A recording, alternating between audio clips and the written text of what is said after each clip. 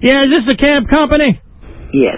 My mom's been calling for the goddamn cab company. She's going to the proctologist's office. She's shitting her goddamn pants. Nobody came to pick her up. Okay, I wasn't aware of any of my drivers. Are you sure it was this company? No, you deal with this. Mama, get on the phone. I'm sick and tired of talking about this shit. Hello? Yes. They called me. They're sending a car for me at 11:30. 11:30 comes and goes. Nobody comes. Nobody calls. Well, I'm not aware of any trips. I'm the dispatcher here. What, are you crazy? No, ma'am, I'm not. Are you? They did a terrible thing. I'm sorry that you're upset. You have a good day, ma'am. What, are you crazy? I don't hang up on people, and I did not hang up on you, ma'am. I said, have a good day, ma'am, bye, and hung the phone up. I did say bye. I don't know what to say. I heard it. I should have known that something was wrong, but I didn't. I just don't know what you're talking about. Are you crazy? See, there you go again. You know what? I'm saying bye to you now, so you don't think I'm hanging up on you. Cut it out. Good day, ma'am. Cut it out. This is dreadful. Ma'am, I told you good day, and I don't know what to tell you. What kind of business is this? What kind of a way to do business is this? Who did you talk to? Can you tell me that? That I'm not doing. Okay, well, see, I can't help you. If you can't tell me any information, then I can't help you with it. Concentrate on what you're doing. Okay, look, you just go ahead and find you a different cab company. We're not messing with you no more. Good day. Don't call me again. Are you crazy? There's my mom in action with the phony phone calls. We got some funny phony phone calls, man. I got to play you this one.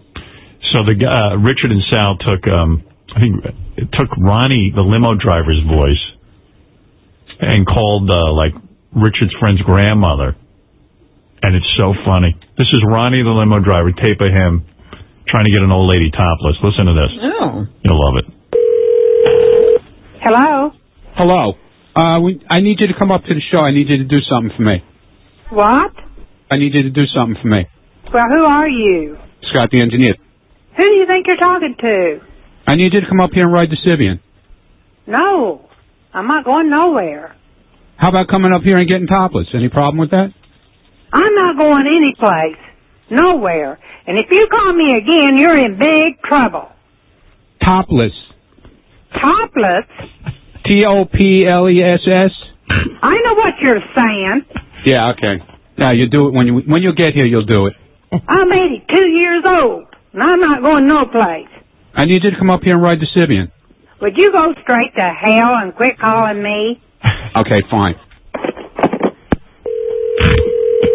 Hello? Topless. No problem with that? Yes, there's a problem with that. I'm not doing it.